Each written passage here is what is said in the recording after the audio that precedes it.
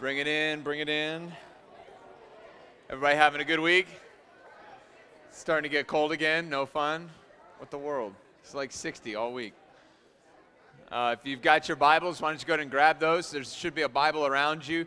If you do not have a Bible or can't find your Bible and don't have access to one online, you can go ahead and take one of those that's around you. There should be a pink one or a black one or a brown one somewhere around you, little pocket-sized Bible. You can take that. That's our gift to you if you're going to use it. If you're not going to use it, then leave it here for someone who will. But we believe that it's imperative every week that you see that we're not making this stuff up, that what we put on the TV is not our words, but it comes from the inspired and inerrant Word of God, and we are here only to proclaim that truth, not our own truth. So you want to have a Bible on you. It's important that you get in that practice. I know that sometimes we're in the cultural place where it's not cool to carry one, but you need to bring one with you, or you need to have one in your hands. And this is merely just to help you follow along. It's not meant to carry the day.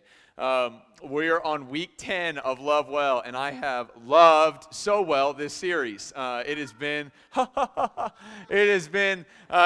a pleasure to get to go through this with you. And what we've really said is that God is love, and that He's shown His love for us in Christ Jesus, and that the love that He has lavished upon us is so unreal, so over the top, so ludicrous, so unprecedented, that we now, out of the overflow of what He has poured over us, we get to love other people. So as God has lavished His love upon us, we get to show that love to others. And I said this last week, and I'll say it again. If you have ever been in like the middle of a summer rainstorm, has anybody found themselves in the outside in the middle of a summer rainstorm where the water's just unrelenting, and it is unrelenting in its efforts to reach the ground, and you're standing there with no ability to stop it. You're just gonna get drenched. That is God's love, and it's even more so when you think about how God has lavished it upon us in Christ. And what we've said in Love Well is that as God has loved us, it's now our responsibility to love others. That this isn't an option, that it's not a suggestion, that it's not just a good idea, but it is a responsibility. The gospel makes you responsible to love the people around you. And we said it starts at home with our families. It moves from our families to our church family, brothers and sisters here that have been adopted up by the good news of Jesus Christ. We said that it goes from there into our schools, and from our schools into our communities, into our areas of focus. And tonight we're going to talk about the nations. So if you're going on a mission trip this summer outside of this country, go and put your hand up. Where's Cambodia? Why don't you stand up? Stand up if you're going out of the country. Give them a round of applause. So these are, and we want to pray for you guys. We want to pray for you before this service is over. This is a team. There's 12 from Jersey that are gonna spend $3,400, and they're going to get on a plane, and they're going to fly to for a day to another part of the world, and they're going to profess the gospel, and they're going to love like Christ is loved, and they're going to pursue the hearts of people, and we're going to aid missionaries that are about the gospel, and they're going to take 2 weeks out of their summer to do this, and at some point you're going to have to stop and ask yourselves, why would someone go so far, spend so much money and so much time and so much effort? Why would they do that? Because the gospel that we know and love, and the God that has pursued us and loved us and enlightened our hearts, and the one that we worship and the one that we praise, He is one that has a heart for the nations, and He's pursuing the nations. And all of us have a part to play in loving the nations well. So tonight I thought it would be good if Amber comes up and tells a little bit about her story and why she's going to Cambodia, and then we're going to get moving on with this sermon. Say, hey, Amber. You got John's mic, Jer?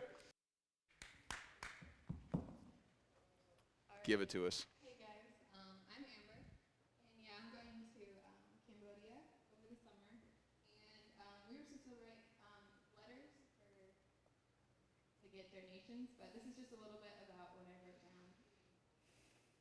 So, a large majority of people spend years searching high and low for their purpose, their calling, their passion, a livelihood that pleases them. But I believe with my whole heart that God has placed me on this earth to serve others over making disciples and bringing the utmost glory to his name. My affections are stirred beyond comprehension every time someone mentions an opportunity to aid those in need. Life. The thought of millions of people going the duration of their lives, consumed by, yet oblivious to the darkness around them, their lives without ever hearing of the precious gift of the gospel, cripples me. Piercing the bubble of comfort I fight so hard to extract myself from daily. It nurtures the longing, ever present in my being, to go shout the good news of hope and life, through Christ, from every mountaintop across the globe. There is a passion in my heart for ministry overseas, to help, hold, and tell the hurting children going sick and hungry about the marvelous Jesus that loves them unconditionally. We cannot save people. Our souls are reckless and prone to wander, but Christ saves. We are called to walk in obedience and bombard everyone we encounter with Christ's love, to live every day out like we are on mission, for the gospel is bountiful and mighty, and that is why I intend on spending my life fulfilling. The aspiration and ache I have for international missionary work is rooted so deeply in my heart. I could not imagine a day without thinking about it at least once. Opportunity of traveling to Cambodia this summer. We're planning on serving numerous areas of need in Cambodia. We are planning on working diligently the duration of our trip, with a focus on helping with local construction projects, and I am most eager to serve with the established Mercy Medical Center, assisting them in anything they need to do. Even though Cambodia is a closed country, we are praying that through these projects, conversations guided by the Lord will open hearts and eyes to the gospel. And these are just kind of for believers in speech, in life, in love, in faith, and in purity. And then in Romans 8:26, likewise the Spirit helps us in our weakness, for we do not know what we pray for as we ought, but the Spirit himself intercedes for us with groanings too deep for words. Good round. Good stuff. I'll take this. I love the letter, and I was anxious to read it, and I loved reading all of our team's letters. What we have here, and what Amber shared, and what we will be doing, and what we prayerfully will continue to be doing, is to pray for and to go to the nations, and this is the reason why. The gospel that we talk about so regularly, the reason we go to the nations, the reason that we love and pray for the nations, the reason we do all of that is because we believe that our God is the God of the nations, and that the gospel will intrude and will send down and will stir up and will draw in hearts of every tongue and people group and nation in the world, and that there are sons and daughters, and there are people who will believe in the gospel all around, and that when the gospel goes and as it draws, that those people will see the beauty of God and will come to know him as Savior as you have. Now, this is what we need to discuss as we get going. There are some of you who don't believe this, and you might not even identify yourselves as a non-believer, but if the God that you worship and the God that you serve is about you, then you are not worshiping the God of the Scriptures, and you're not worshiping the God of the nations. If the God that you worship is about you, that's not the God of the Scriptures. That's not the Christ that we worship and serve, who sustains us and holds us together. If you're in this tonight, if you're coming so regularly because you believe that if you do this, then you're going to get what you want and have what you want, and in this world it's going to play itself out, and I'm going to have a lot of money, and I'm going to have a lot of cars, and I'm going to enjoy the materialism that this world has to offer, then you have maligned the true good news of the gospel. The fact that Christ has so loved us when we could give him nothing. He's pursued us to the point of death, and he raised in victory to give us new life, and that whosoever would believe in him would never perish but have eternal life in him, forever to enjoy him and love him and know him and serve him and see him forever. That's the good news, and that's the news that we wish to proclaim to the nations. So tonight in 2 Corinthians 4 and into Revelations 5, we're going to spend some time talking about what it looks like to share the gospel and what it is to have a heart for the spread of the gospel and what it is for us to be missionally minded and how we can specifically take that to the world that so desperately needs it. So we're going to get going here, and we'll see how long this one runs. But 2 Corinthians 4, we'll start in verse 7, says this: we have this treasure, that's the gospel, we have this treasure in jars of clay to show that the surpassing power belongs to God and not to us. So if you're a note taker, you should be. If you're not a note taker, then take notes with someone else. But it says the treasure, which is the gospel, in jars of clay, that's you. To show that the surpassing power belongs to God and not to us. Okay, so I don't want to throw anybody here tonight, but we need to do this anyway. All of you, unless you are the last generation that will see the King Jesus, the Lord Jesus, come back for the church, all of us are going to die. That day is going to come. 10 out of every 10 die. 100 out of every 100 die. Now, we don't know when that's coming. 70, 80, depending how much bacon you eat, right? We joke about that. Depending how much sugar you intake in your lives, the day is coming where you are going to die. Now, there would be no one in here that would be successful at trying to prevent this forever in their own power. No one in here is going to go eat something magic or do something magic or something out magically in and of their own power to sustain their lives forever. You will not live on planet Earth for eternity in your own ability. That's not going to happen. Not coming for you. So when it says in jars of clay that we has been given the gospel, but we're jars of clay, what that's saying is that we're incredibly weak. We're incredibly in need because God is the one who gives us all that we have. And without Him, we're not. Without Him allowing us to live, we wouldn't be alive. Without Him giving us oxygen, we wouldn't be able to breathe. Without Him providing us food, we would be hungry and we would die of starvation. God gives us everything that we have. We are weak creatures who cannot sustain themselves. But God, in us, gives us the gospel and the lives that we have to be wrung out for the glory of His name in the proclamation of the gospel, in the exaltation of the gospel to the nations. You're weak, and that's on purpose.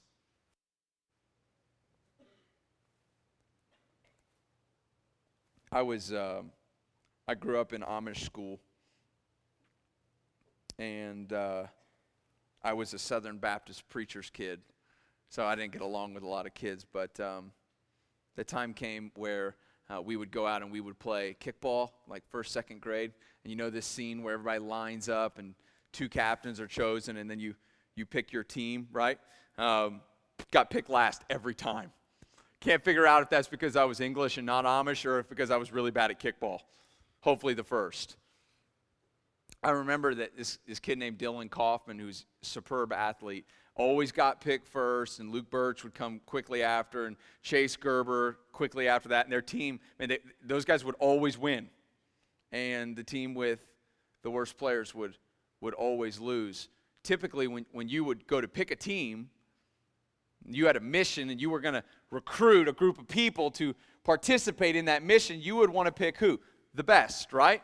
You would want the people that are going to do the greatest job, or at least you have great faith in their capabilities to accomplish what you are setting out to accomplish. God, He doesn't exactly work like that because He is almighty and can do whatever He wants to do. But if you're a Christian in here, you need to hear me. He's called you to enjoy mission with Him, fulfilling the purposes that He has for you, even though He doesn't need you. And even though you're incredibly weak in your own ability, God can use you. That's wild. Like God, the one who has always been, who is right now, and will forever be, and you and me, who when the Bible talks about our lives, likens it to something super short. You're hours in the field that are here today and they're gone tomorrow, that God has called us to enjoy mission with Him. Why would he call people that are so weak? It's so that everyone would know that this surpassing power belongs to God and not to us. So when Amber read her letter, she said, it's not that we have the ability to save anybody, but it's that God working through us unto salvation through the gospel will do immeasurably more than right now we can even begin to understand. So if you feel weak, if you feel like, man, I can't impact the world, I can't do anything, you're right. You can't. God working through you most certainly will, and he will receive the glory for such efforts. Continue on, Paul says, we are afflicted in every way, but we're not crushed. We're perplexed, but we're not driven into despair.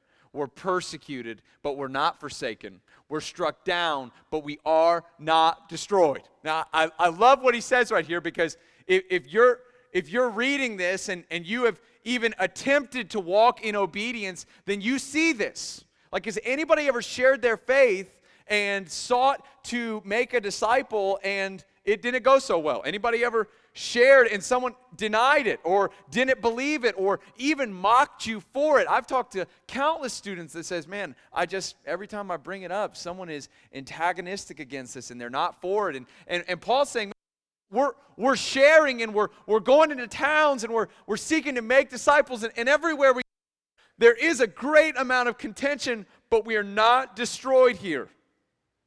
We're not pulverized. Like look here.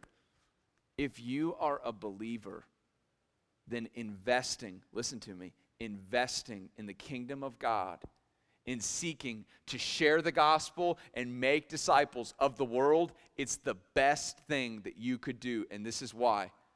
Because God, catch me, God can't fail. He's not going to fail. And he is never going to abandon you as you walk obediently, which is why we're forever going to be encouraged.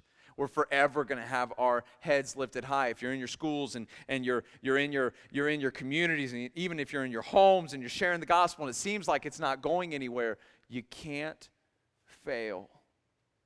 And God is never going to abandon you. Does that mean that everybody we share with is going to come to Christ? Does that mean that everybody we talk to is going to see him immediately? No, this is laborsome and it is toilsome and it is work. But God saves. And God does more than we could even begin to imagine. And God rescues. And God moves in mighty ways. And he allows us to be a part of that. And what a joy it is to be a part of that. Keep going. 10 through 12. We are always carrying in the body the death of Jesus, so that the life of Jesus may also be manifested in our bodies. For we who live are always being given over to death for Jesus' sake, so that the life of Jesus also may be manifested in our mortal flesh. So death is at work in us, but life in you. There's a story of a man who professed the gospel around people who were very, very malicious and angry against him for it because of his faith. And he had a wife and he had children, and they took him and they actually skinned him alive, and he died in front of a crowd that celebrated his murder.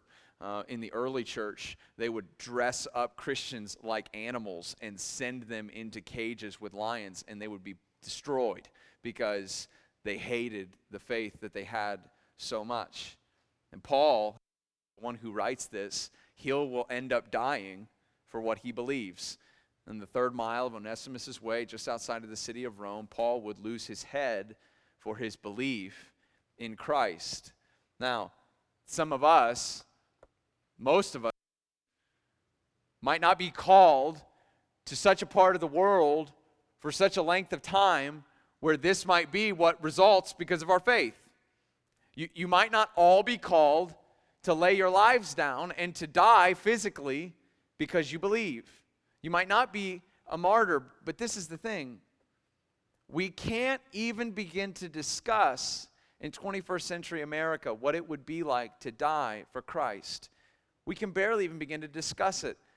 And we can't because many of us refuse to live for him.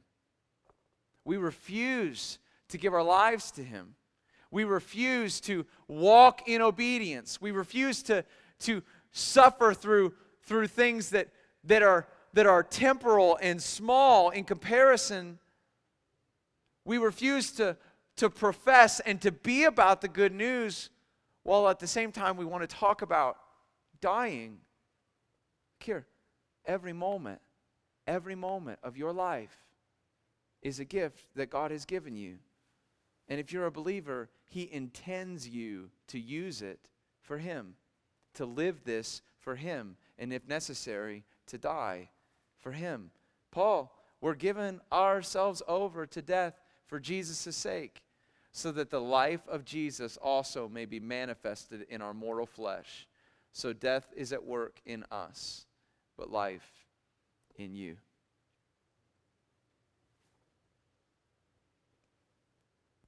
How much do you really believe? And I have to ask myself that question. How much do I believe? And how far am I willing to go for that? Would I be like Paul?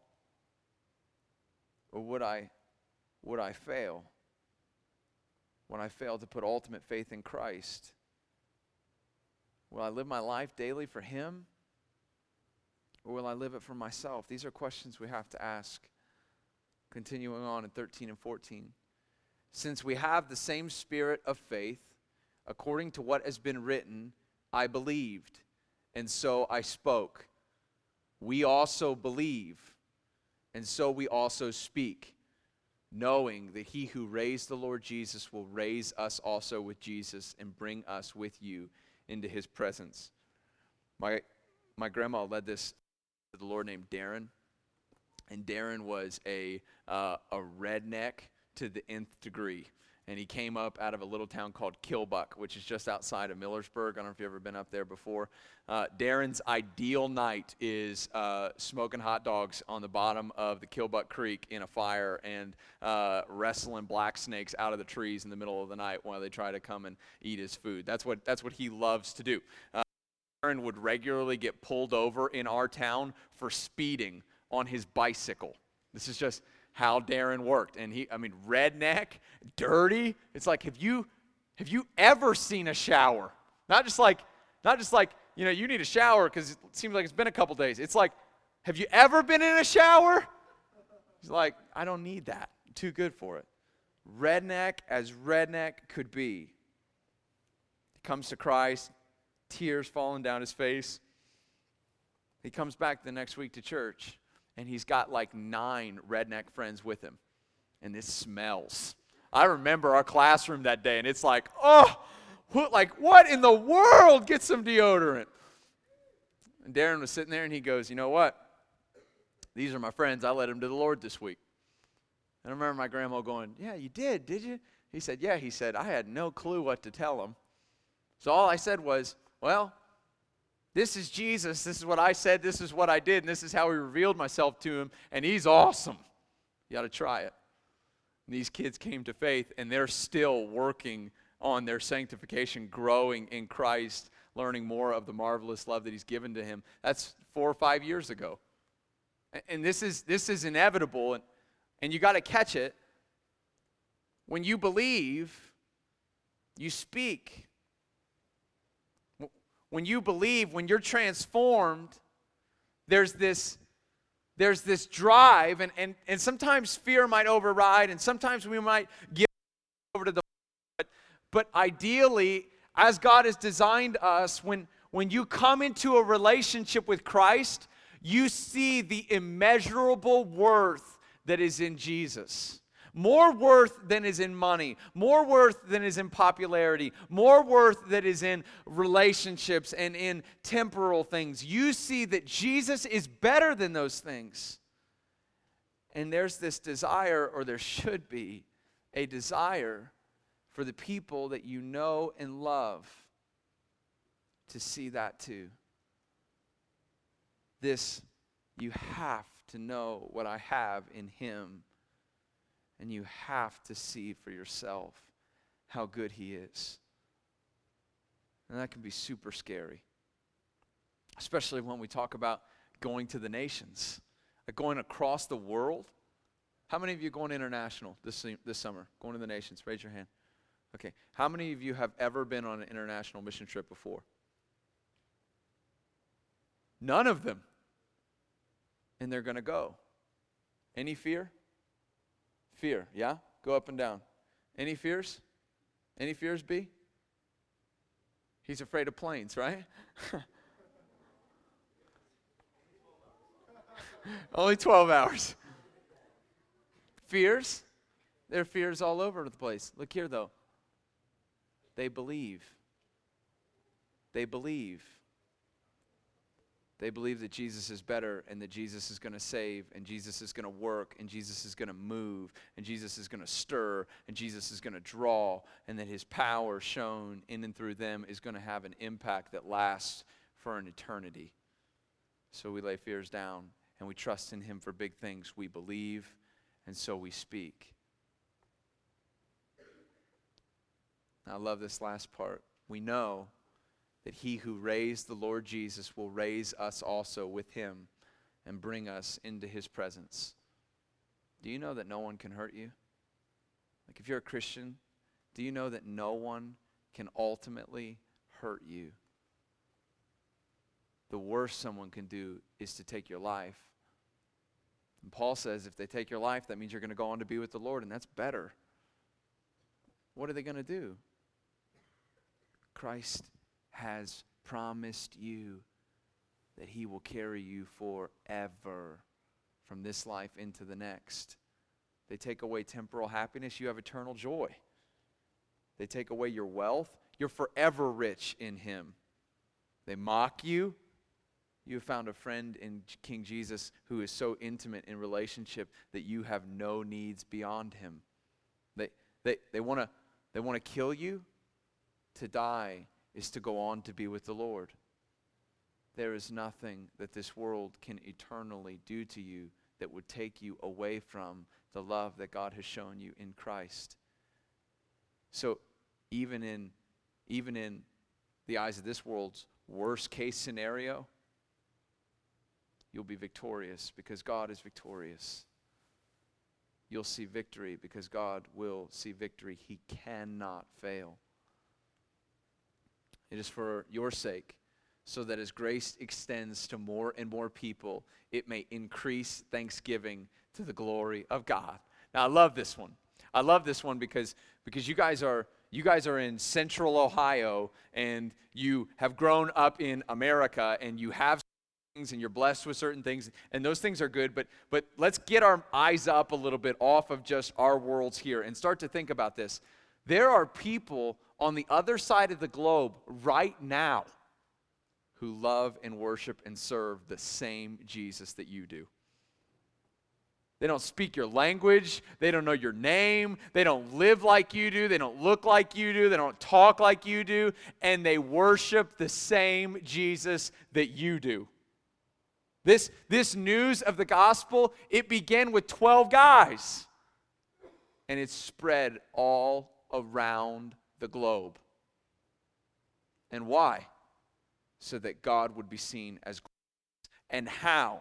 Because this glorious God has brought up for himself an adopted family that could not earn him, but have been drawn into him, who've believed, they've received new life, and he sees this family in Christ Jesus, and it is a testimony to the world of his glory and his grace and his ability to save. So that everywhere you go, as you proclaim the gospel, and as people come to Christ, God receives the fullest amount of glory for this. For he's the one who transforms. 16 through 17. This is my favorite. And we don't lose heart. Though our outer self is wasting away, our inner self is being renewed day by day. For this light, momentary affliction is preparing for us an eternal weight of glory beyond all comparison. I love that line. For this light, momentary affliction is preparing for us an eternal weight of glory. Glory is synonymous with the word beauty, and weight can be taken as value or as worth, and it's heavy. So you see this, and that this light momentary affliction is preparing for us an eternal, that's forever, worth of beauty beyond all comparison.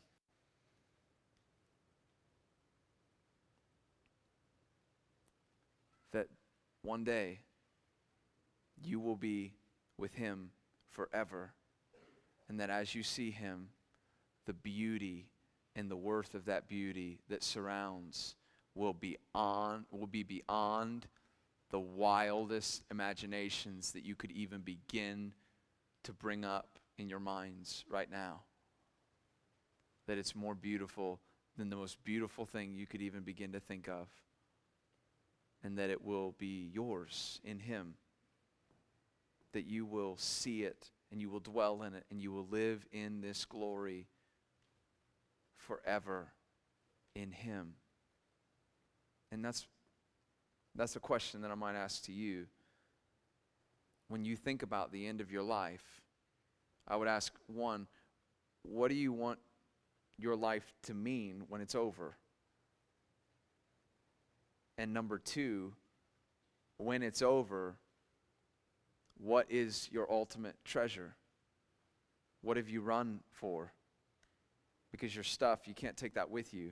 Your money, that's not going either. Your clothes, your popularity, that's going to fall away. It will be miserably short. What will your life mean? And what will you be running into?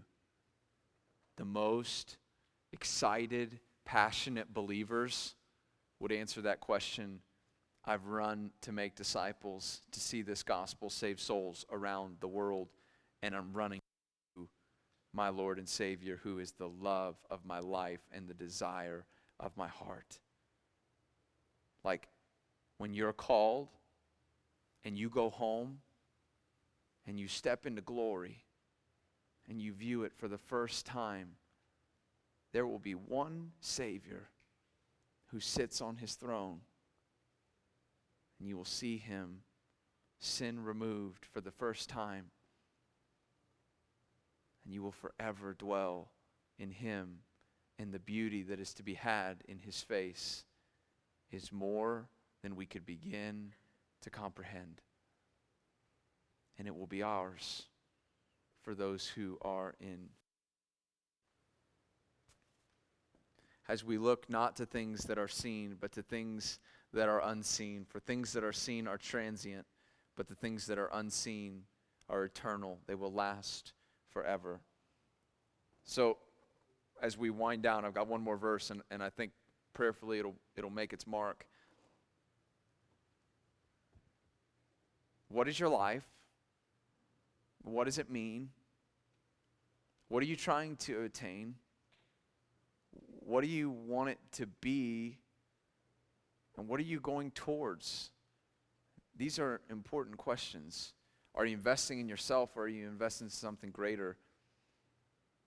The last book of the Bible is a book called Revelation. It was written by John, who was exiled to the island of Patmos. John was actually boiled in a giant pot of oil and was taken out of that oil and then exiled onto a prisoner's island called Patmos. And in his misery, the resurrected Jesus reveals himself, catches him up to heaven, and reveals to John a vision of the absolute future. So John gets to see what will be into the future. And this is one thing that he writes. Revelation 5:9, they sang a new song, saying, worthy are you to take the scroll and to open its seals, for you were slain, and your blood, by this blood, you ransomed people for God from every tribe and language and people and nation. You look right at me. There are people in this world that will believe, and they right now do not. There are people in this world that will believe, and right now they do not. They will. They don't right now. And God God, John, seeing into the future by God's mercy, sees every tribe and nation and tongue and people. He knows that there will be believers of all these places, that there won't be a people group in all the world that is not drawn. And you have been privileged to spend your life empowered by the Holy Spirit, preaching the good news, watching God save souls, watching people come to belief, seeing a world brought near to Him by His blood, one day to worship with them forever. That's the greatest privilege that you could ever be given, apart from your salvation itself in all the world. It's the 3 takeaways. How do we love the world well? 14, 15, 16 years old, I got no money. How many of you got no money right now? How many of you got no money because you spend it all every time you get it? Anybody like that? Man, I get money, it's burning a hole in my pocket. It's got to spend it, right? Here are some things you can do. Pray global-sized prayers. This is important, and sometimes we don't do it. Sometimes we never think about people who aren't around us. Sometimes we don't think about people in general. We only think about ourselves. Pray global-sized prayers. Pray for the nations. God, raise up a people, raise me up, encourage me, and allow us to take what we know about the beauty of your gospel to the nations. Pray prayers that are global. Pray for the nations that they too may see what we have in Him. Think global size impact. Stop thinking small. We've got 150 in the room right now. Think bigger than that. Think bigger than that. The family of God is bigger than that. Think beyond just yourself. Think beyond just your world. Think about the world. And imagine biblically what would occur when God's people get on board and say, we're for this. We're going to work to this end. More than we could imagine. God will do immeasurably more if we would put our shoulders to the plow and say, we're about this. We're moving in this direction. To impact Columbus? Yes. To impact Ohio? Yes. To impact America? Yes. To impact the world? You better believe it, because our God has the strong arms and the broad shoulders that are necessary to see such an accomplishment happen. And number 3, pursue global opportunities that are focused on the name and the renown of Jesus Christ.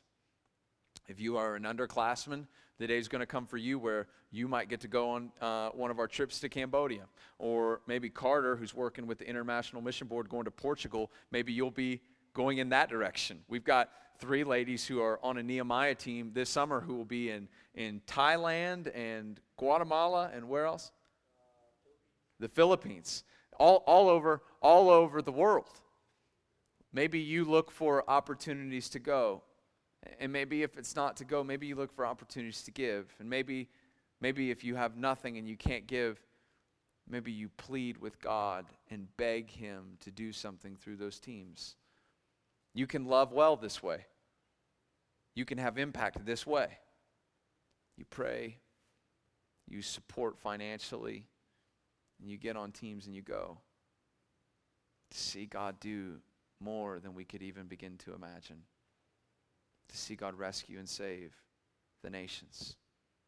God can do it. And you've been invited to join Him. As the band comes, we're going to wind this thing down. What we want to do is we want to pray for our teams that are going to go this summer. We want to pray that God would begin to work through them, would do immeasurably more through them than we can right now begin to understand. And we also want to pray for you. And maybe your prayer would be something similar to this. Right where you are, maybe you pray, God, how might you use me for the nations, for gospel impact? Maybe you pray that way. You say, God, show me what you want from me. Show me how to walk in obedience. Show me who you want me to take this news to. Show me what I might do. Show me how you might use me. Show me what you want from me, God. And then give me the strength to walk in obedience, whatever that may mean, whatever that may look like. So, team, why don't you come up here? You're up there. Rachel's up there. But if you're going to Cambodia or Portugal or any other international mission trip, meet me right here, and we're going to pray.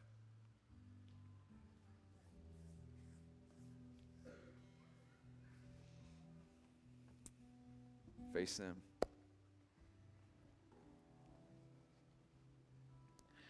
While we pray for them, maybe you silently also plead with God to use them, because they're going into parts of the world and they're taking the gospel to places right now. Some people that they'll minister to, they don't know right now, they don't know Jesus. And this team has the opportunity to support those who are taking the gospel to them daily. So we're going to pray for you guys, and then as a family at Jersey, we're going to pray how we can further get behind you and how we can get on ourselves to have big minds, big hearts, big goals for the sake of the nations and the glory of God. Let's pray. Lord, we love you. You've called us out of a world that revolves around us, and you have set our eyes on a world that revolves around you, that brings glory to your name, for you are the one who's worthy. And we sing to you, and we praise you, and we worship you, and we're about you in this place tonight because you are the one who's worthy. You're the one who saves. I'm privileged, God, to have this students on my right and my left who have answered your call on their lives with obedience and have said, we'll go. And Father, we lift them up right now, and we pray that even as they are a couple months away from their trips, that you will anoint them with fresh oil, that you will confirm in them their convictions to the gospel, that you would strengthen their commitment to your name and your renown, that you would prepare the way before them, that you may allow them to be encouraging to our brothers and sisters around the world who believe in you, and that in being encouraging towards these brothers and sisters, that you would spur the gospel forward as you seek and as you save. Father, we just ask that you would allow us the privilege of watching you show off. Father, we cover our brothers and sisters in prayer tonight. We ask that your will would be done in them, through them, for your name and your renown. I pray that you would use their testimony to encourage other students who also might be thinking about how they might have impact beyond their borders, beyond the borders of their minds, beyond the safety net that is home. May they too believe so greatly in your saving ability that they would put all the chips in and say, I'm for this regardless of what it may cost, for we know that you are the God who can't fail, who won't fail. You will redeem and you will save. And we want to watch you do this. We'll glorify you as we see. It's in your beautiful name we pray. Amen.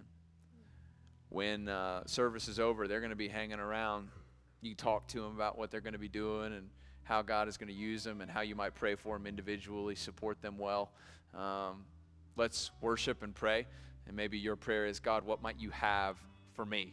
Certainly find yourselves here. Plead for the nations here at the altar. Come forward in groups. Do what is necessary. Beg God to go beyond our borders to save in amazing ways. Is that cool? All right. You guys can stand. Let's worship.